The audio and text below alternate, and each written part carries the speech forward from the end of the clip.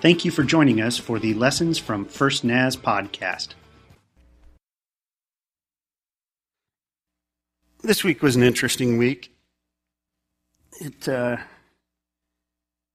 presented itself to me a little bit differently than a lot of weeks do. Typically, I try to schedule Monday and Tuesday to spend time studying the scriptures and preparing the lesson or sermon that I'm going to preach on Sunday morning. And this week, at the end of Tuesday, I didn't have one word prepared. Hadn't spent 1 minute looking at the scriptures and studying. Because the other part of my work that is also important is all of you. And my life on Monday and Tuesday just got filled up with people who I got to spend some time with. And it was good. It was by the end of the day, Tuesday, I was loving life. I was loving my job and feeling a little bit of pressure, honestly, about Sunday. Because my son had qualified for the state track and field championship, so I knew I was going to be gone Friday and Saturday and get back at, an unbelievable hour on Saturday night. And so that cuts the week down to Wednesday and Thursday. And there were other things planned, But Bill helped me and Pastor Aaron helped me and they handled all of the pastoral people stuff, and I locked myself away and I worked hard and studied and over the course of those 2 days I spent about 20 hours preparing a message for today. Then this morning I walked into the office and I opened my computer and was greeted by what I now know is referred to as the red screen of death. And that's what happens when bad things happen to good computers. And typically, I won't bore you with all the details, but typically I'll have saved all of that on some other, backup device so that I'm not caught in the spot that I'm in this morning. That's all you're going to get up there this morning, okay? Maybe a little bit of scripture. And after I went and sat down in my office. I thought, okay, I'm going to preach something this morning. I turned back to the very same passage that I had worked on all week, and I wrote this, just a handful of notes, and then Kelsey came and she said, "Hey, I found your sermon." And now I had a dilemma because I had that I did all that work on. And I had this that just seems to be just kind of pounding in my heart this morning. So I did all the prep work. I'm just not going to preach the sermon that I prepared, okay? And so I'll ask you to just venture with me through the scriptures this morning. We're working our way through the New Testament book titled 1 Corinthians. It's one of 2 letters that we have from Paul to the church at Corinth. It's kind of an interesting title, though, because in the letter titled 1 Corinthians, Paul says, well, in my first letter, the one that came before this, but that we lost and don't have, he makes reference to some of those things. So now it's really the second letter, but it's titled 1 Corinthians, and we're going to start reading from chapter 4. And just as a way of showing respect for God, would you please stand with me and hear the word of the Lord? It's 1 Corinthians chapter 4. I'm going to begin reading with verse 14. I always want to, we'll have it up here as often as we can, but I always want to encourage you to bring a Bible, whether that's your electronic device or you have the printed copy. I want to encourage you to bring one and to take notes. Not necessarily what Cliff says, but those aha moments that happen in your head and your heart, those are gifts from God that can guide you for a lifetime. And so whether you scratch those in the margin of your printed Bible or whether you take notes in YouVersion, I just want to encourage you to bring your copies of the scriptures with you. They'll become this thing that guides you for the rest of your life. But 1 Corinthians chapter 4, verse 14, Lord, would you illumine our hearts this morning? I'm writing this is Paul writing to his friends. He had pastored that church for 18 months. I'm writing this not to shame you, but to warn you as my dear children. Even if you had 10,000 guardians in Christ, you do not have many fathers. For in Christ Jesus, I became your father through the gospel. Therefore, I urge you to imitate me. For this reason, I've sent to you Timothy, my son, whom I love, who is faithful in the Lord. He will remind you of my way of life in Christ Jesus, which agrees with what I teach everywhere in every church. Listen to that. My way of life, which agrees with what I teach. Way of life agrees with what I teach. Hang on to that.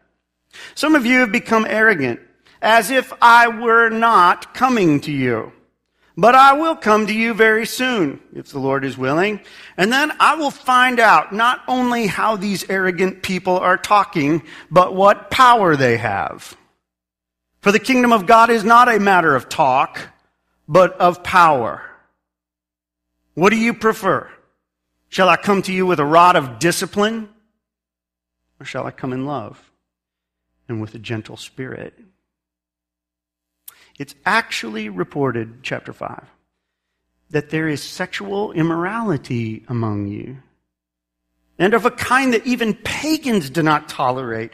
A man is sleeping with his father's wife, and you're proud. Shouldn't you rather have gone into mourning and have put out of your fellowship the man who's been doing this? For my part, even though I'm not physically present, I am with you in spirit. As one who is present with you in this way, I have already passed judgment in the name of our Lord Jesus on the one who's been doing this.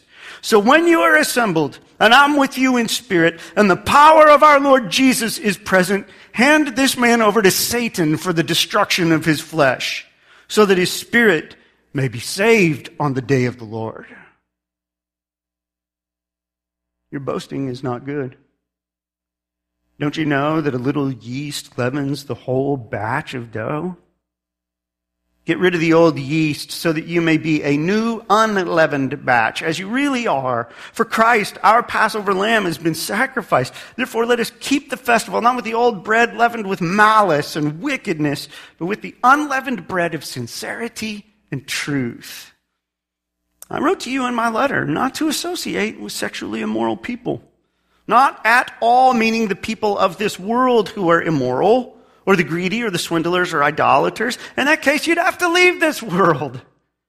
But now I'm writing to you that you must not associate with anyone who claims to be a brother or sister, but is sexually immoral or greedy, an idolater, a slanderer, a drunkard, or a swindler. Do not even eat with such people. What business is it of mine to judge those outside the church? Are you not to judge those inside? God will judge those outside. But expel the wicked person from among you.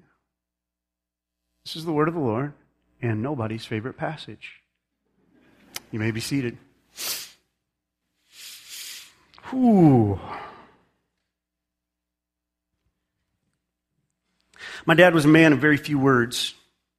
It's a slight exaggeration when I say he spoke about 6 words a day. All of them were good. You should tune in and listen whenever he spoke.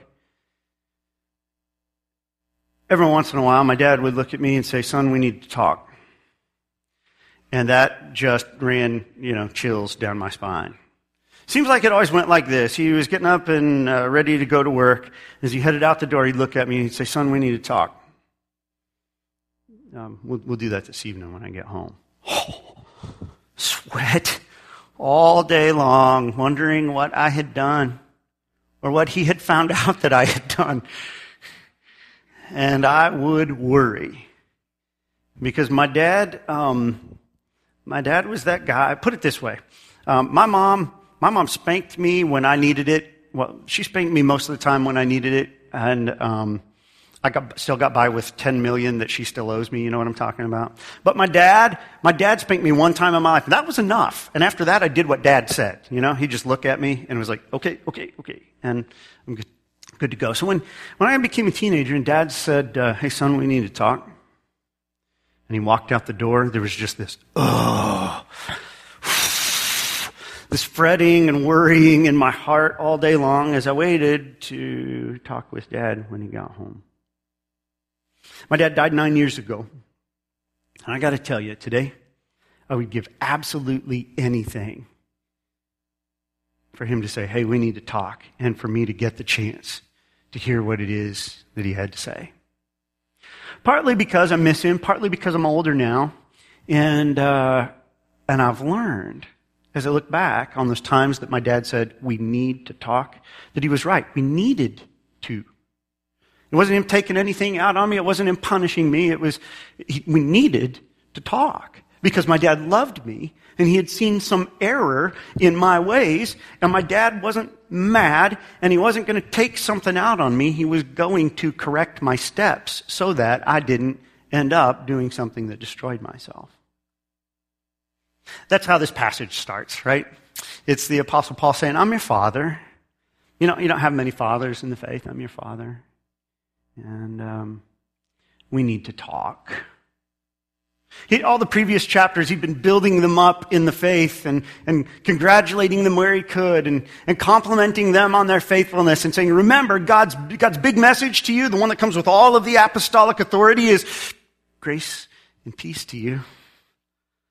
God doesn't treat people as their sins deserve. He wants to reach out there into that promised peace of heaven in the eternal future. Grab some of that, bring it back, massage it into your life. Grace and peace to you. Here he says, we have to talk. And as I read the chapter, I think there were 4 things really that Paul wanted to talk to the church about. And so I think it's a message, certainly it's a message to a particular church in ancient history. By the miracle of inspiration, this becomes God's word to all of the churches here today. So this is a letter to the Corinthians and to the LC Valley folks, okay? Here's a message from the Lord to his church. First thing that he wanted to talk about was sexual immorality in the church. The church is, by God's design, supposed to be an example to the world around us. An example of several things. An example of health, an example of wisdom, an example of holiness. The world's supposed to be able to tell some things when they look at us. They're supposed to be able to tell some things about how life should go and how the blessings of God flow into your lives when you adopt the God plan for living. We've talked about it before in this setting about how when you adopt God's plan for managing what he puts in your hands, finances, he tends to bless that. We've talked, nod your heads. You remember this, right? Yeah, well, guess what? It's true about the sexuality part of your life, too.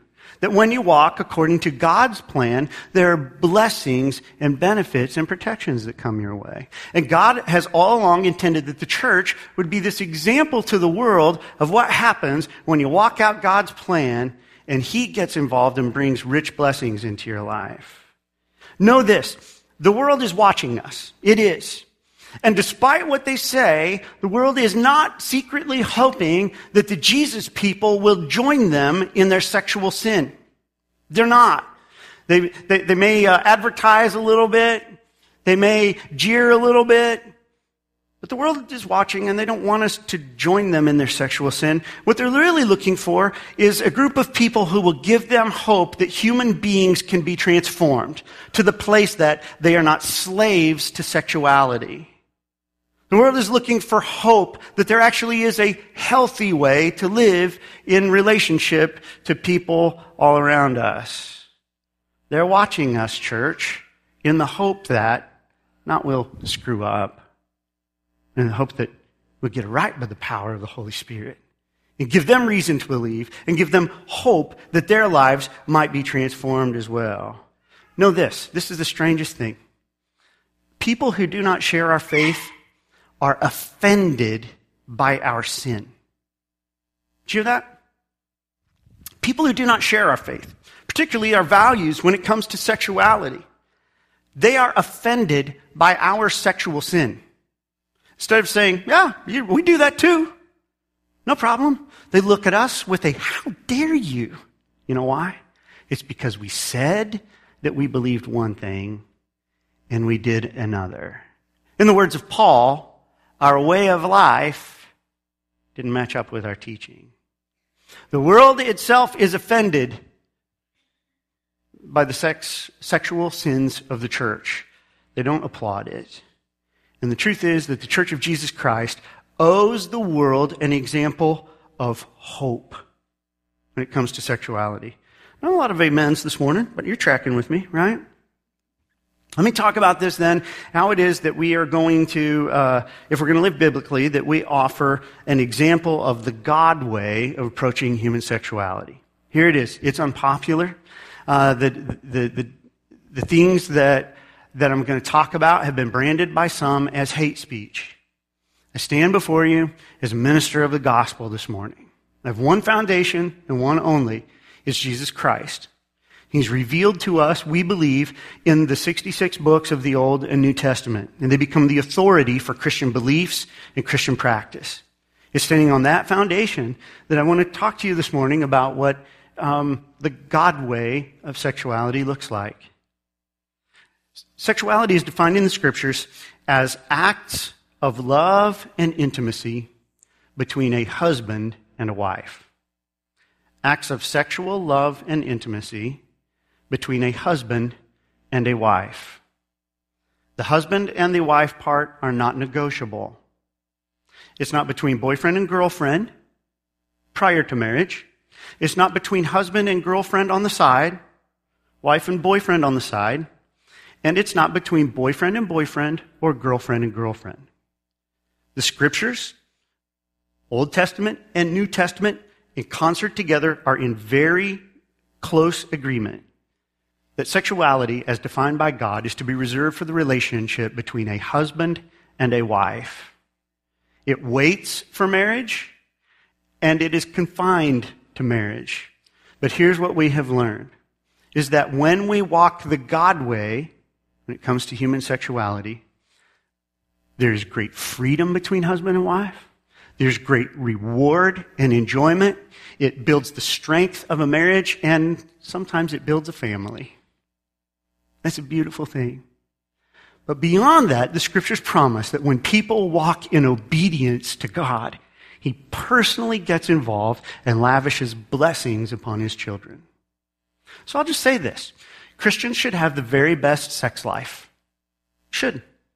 Because we walk the Jesus way. We walk the God way in this thing. And we find the freedom without the fears, without the worries, without the destruction.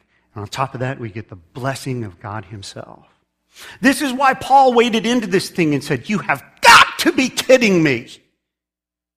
Even the pagans don't do what you guys are doing. A man sleeps with his father's wife?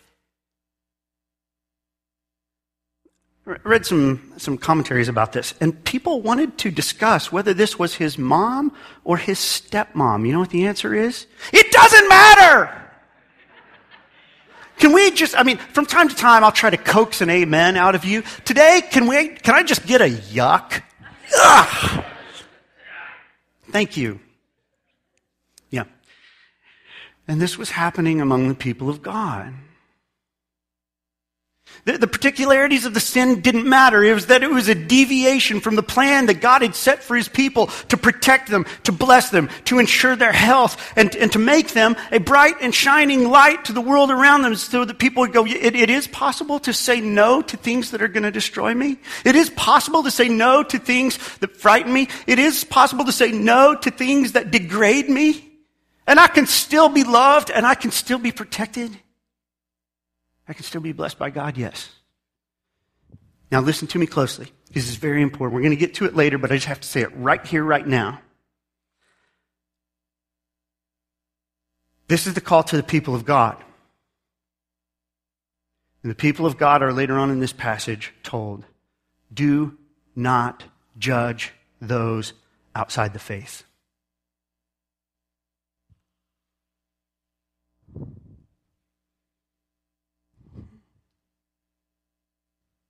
That should eliminate some Facebook posts.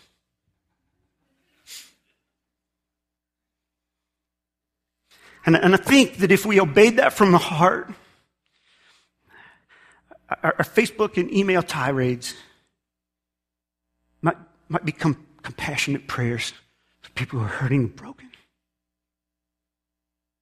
That sounds like the work of the people of God in this world. I still like amen better than yuck. Thank you. Yeah. Paul talked about sexual immorality in the church. He said, no. Secondly, he talked about spiritual pride in the church. And he said, no, shouldn't be. Instead of sorrow over sin in the church in Corinth, there was pride. He says, I can't believe the things you do. It's so sinful that the world around you goes, you've got to be kidding me. And you're proud about it? I think addressing the issue of spiritual pride, I wish Paul had written footnotes or maybe another chapter, and he didn't spend a whole lot of time talking about it, but I'm going to, because I think it is of crucial importance. I think that because we're Americans, and we think that that if you're going to be really American, you do a little bit of this. You know what I'm talking about?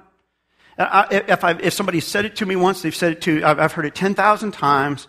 Well, it's okay to have a little bit of pride, except every occurrence of that word in the scriptures, it's labeled as a sin.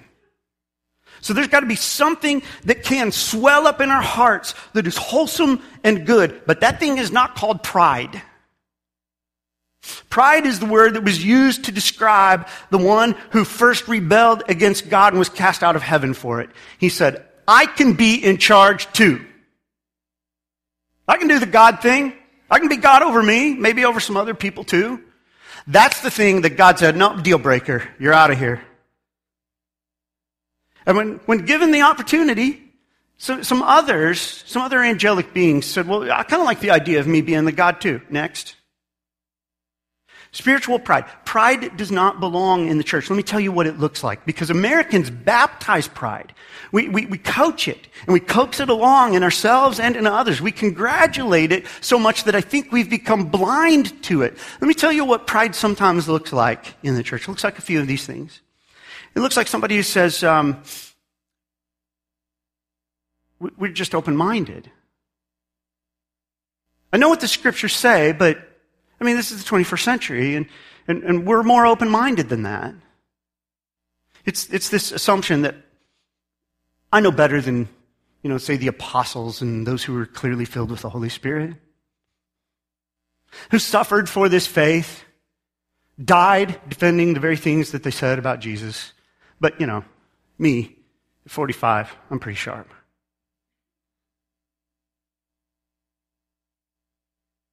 It looks like these kind of statements. I answer to God only. It's my business, not yours. It sounds like, well, what happens between two consenting adults is their business. It looks like, don't tell me how to live my life. It looks like, I've prayed, and God doesn't have a problem with it. I know what's written in the scriptures, but I talked to God, and He said we have a special deal. It looks like, I know it's wrong, but it looks like a former next-door neighbor that I had. He was a friend. He was a mentor to me, a pastor. He left his wife and his family, and he got involved in a relationship with a woman he was not married to. And I had read 1 Corinthians, and I had the Holy Spirit poking me in the heart and telling me that I needed to go see my friend.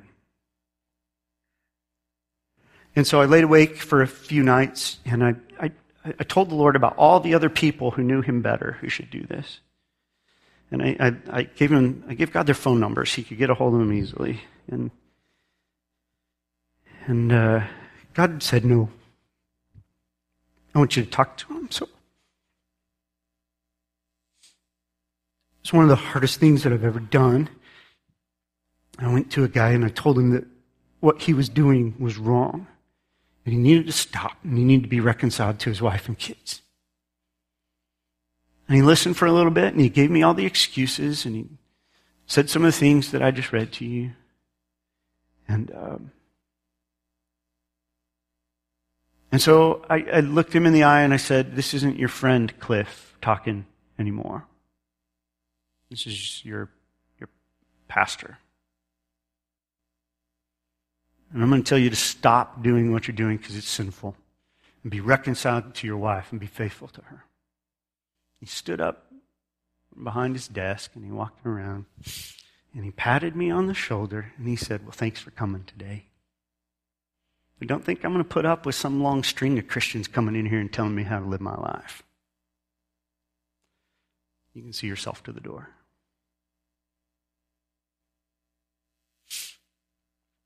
I was part of a ministry group that outside of the Church of the Nazarene, and I had to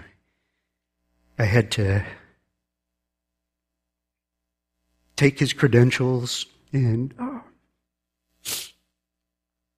do all the things that the Scripture talked about. And it was pretty much my worst day ever as a pastor. But the spiritual pride that said, I won't be accountable, and I don't have to live like the Scriptures say, meant that somebody had to say, there's the door.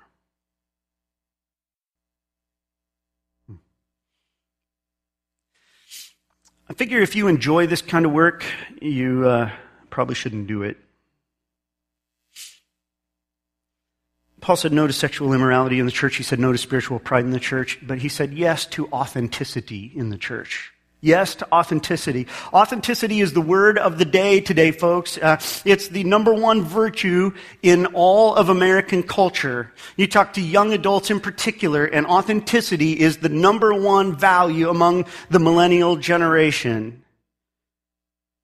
The chief charge of the unbelieving world against the Church of Jesus Christ is that we are phonies. So that we're not authentic. In other words, hypocrites. That we say we are one thing, but we live however we darn well please. That we say that we are the followers of Jesus, but we don't walk in his footsteps. We take significant side trips. You want to know the difference between... let me just say this.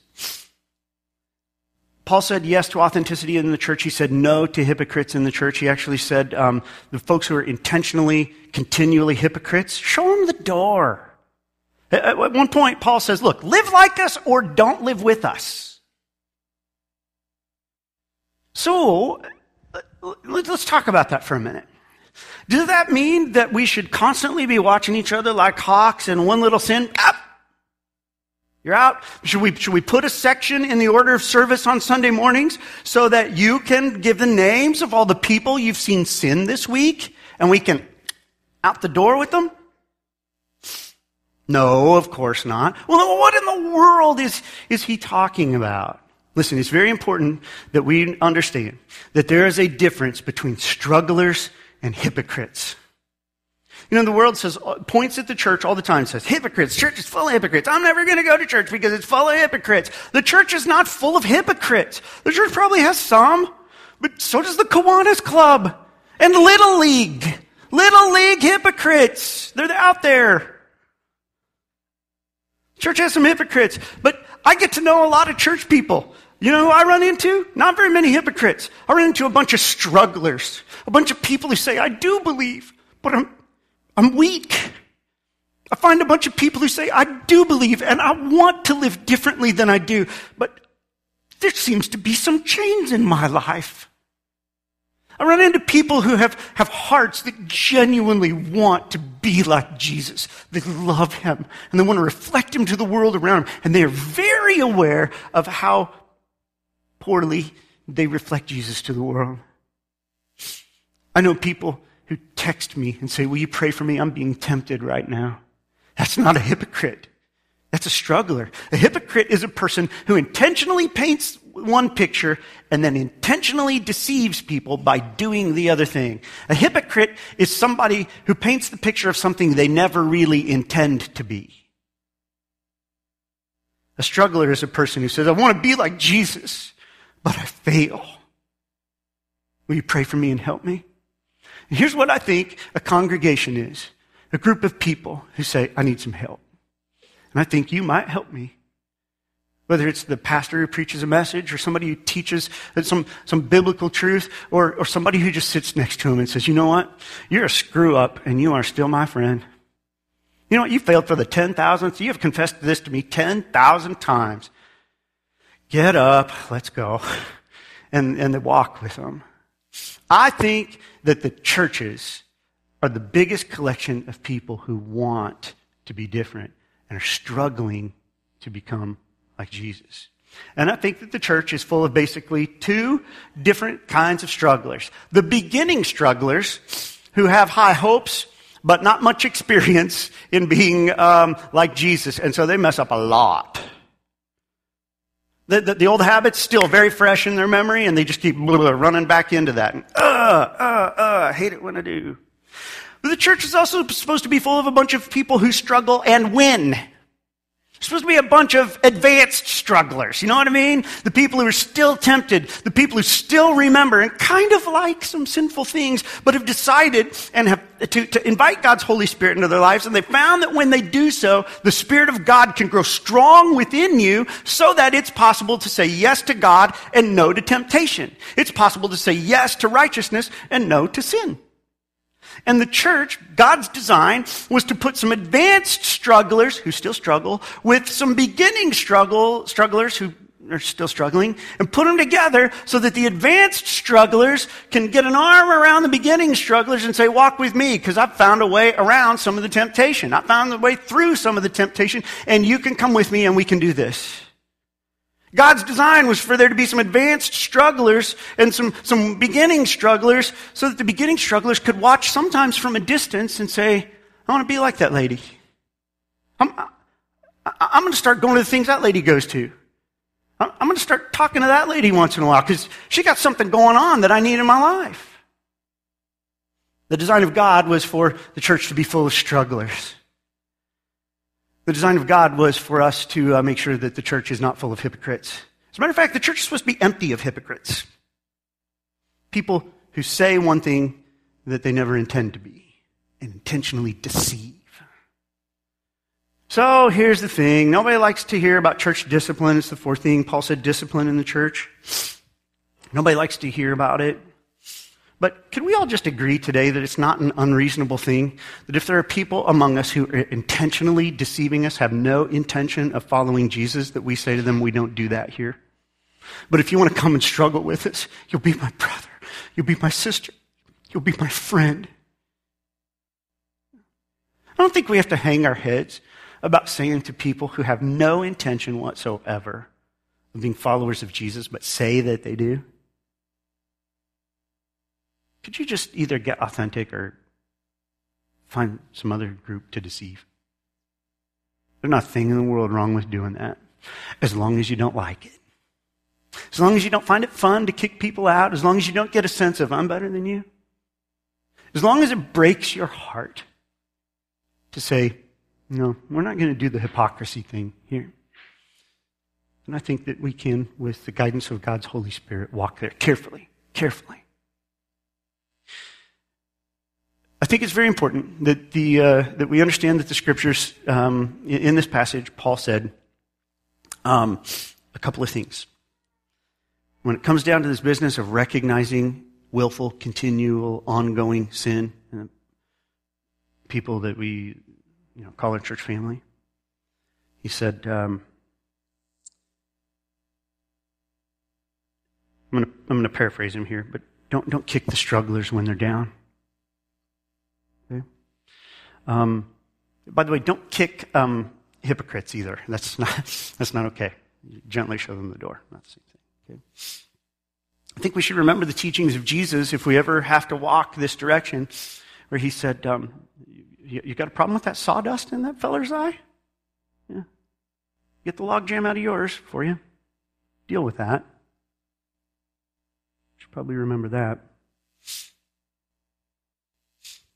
And then he said words that we wish Paul had never said. What business is it of mine to judge those outside the church? The church has been really hard on sinners. We want to know why a lot of people don't want to come to the church? We already told them that they're screw-ups, that we disapprove of them. They never said that they believed what we believe. They never said they were trying to live like we live. And we said, but you should be damned for that. Humiliated publicly. This was an error on the people of God. It was an error on the part of the people of God. He said, what business is it of ours to judge those outside the faith? It's a rhetorical question with an implied answer. It's none of our business. He said, you want to engage with the world around you? Be salt and light. Offer something that makes them thirsty or helps them see. Punching people in the nose doesn't help. Screaming and yelling at them doesn't help. Facebook tirades, they don't help. People become thirsty or help them see. Love does. Light does. What business is it of ours to judge the world around us? But then he said, but aren't you to judge those inside? It's a rhetorical question that has an implied answer, and that implied answer is, yeah, we're supposed to.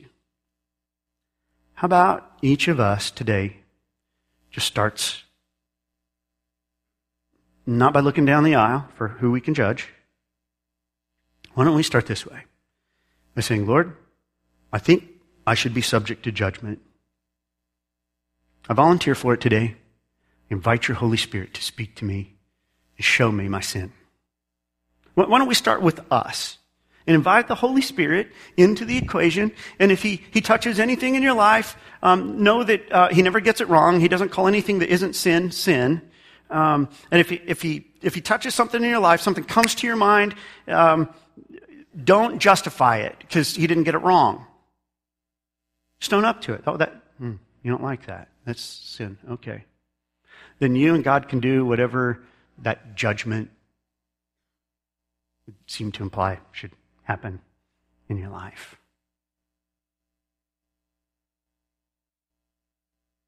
God help us if we have to walk the route of identifying hypocrites.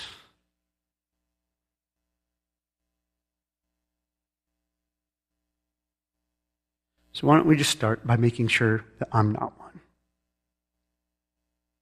You know, it's the best way to get rid of hypocrites in the church. Quit being one. Right? Just make sure you aren't one. Know this. There will always be room for strugglers at First Naz. Because you know what First Naz is? Strugglers unanimous. Right? I mean, give me a stinking amen. People, help me out. It's, right? I mean, we're strugglers unanimous. But listen, we need to be on the road. We need to be on the road from beginning strugglers to advanced strugglers. To where we're able to say to one another, by the power of God's Holy Spirit, I'm winning in my struggle against temptation and sin. So let's ask God's Holy Spirit to do that for us today. Stand, please. Lord, I rambled all over the place today. I don't even know if that was a sermon. But I know I read from your word, and I know that your Spirit's been speaking to me about some things that if I'm not careful, those won't be struggles. Those will be hypocrisies in my life. So Lord, I confess that you are right. And the things that you have called sin in my spirit today, I will confess that you're right. Forgive me, cleanse me, give me power by your Holy Spirit to change. Lord, I have a bunch of friends here around me today. I'll bet you're speaking to them too. Some of them don't struggle at all with the things I struggle with, and they struggle with things I don't struggle with at all. Help me not to look down my nose. Lord, we would ask that you would help the church to do what we've been taught about showing mercy and compassion to those who struggle, but also to make sure that we are not hypocrites. And to not aid and abet them. I don't know how to do that in a way that looks nice or good, so I'm just going to count on you to guide us if that time comes in the future. But rather than worrying about that, instead I'm going to glory in the good news that you give your Holy Spirit to those who ask. And you make it possible for us to be victorious over things that once had bound us There's power in the name of Jesus. There's power in His Holy Spirit. There's enough power to change human beings. Lord, give us victory over sin. Help us to become those advanced strugglers who can help our beginning friends along the path. In your holy name we pray, Lord Jesus. Amen. I don't know, maybe I should preach the other sermon today, but that's the one that you got. And so I would just say this, and let me imply this about all sermons that you ever hear from me. God gets credit for the good stuff, and all the dumb statements, those were mine. Okay? The things that you shake your head at and go, something in my heart tells me that isn't right. Take that to the Scriptures, and you and the Lord work on that. If you want to bring it to me, you and the Lord and the Scriptures and I can work on it together. But whatever it is that the Lord spoke to your spirits this morning, take that very, very seriously and walk in obedience to Him by the power of the Holy Spirit. So may you know His peace this day and always. Amen. Thanks.